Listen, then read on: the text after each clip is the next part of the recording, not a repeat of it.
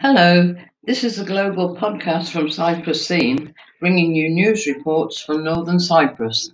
President Tatar stated that they had the opportunity to explain the position of the Turkish Cypriot people, the new policy they put forward in Geneva and a new vision to people who do not know about Cyprus, at the forum in Antalya. Tatar, who attended the Diplomacy Forum held in Antalya upon the invitation of the Turkish President Recep Tayyip Erdogan, returned to the TRNC accompanied by Minister of Foreign Affairs Tizanir Çağrıoğlu. At the press conference held at Erkan Airport, President Ersin Tatar said that they had the opportunity to explain the facts in Cyprus to the heads of state and foreign ministers of different countries, in Antalya. Stating that they realized that most countries did not know the details of the Cyprus issue at the forum, and they had the opportunity to explain the current process and the new policy, Tatar noted that they talked about the processes experienced up to the present time.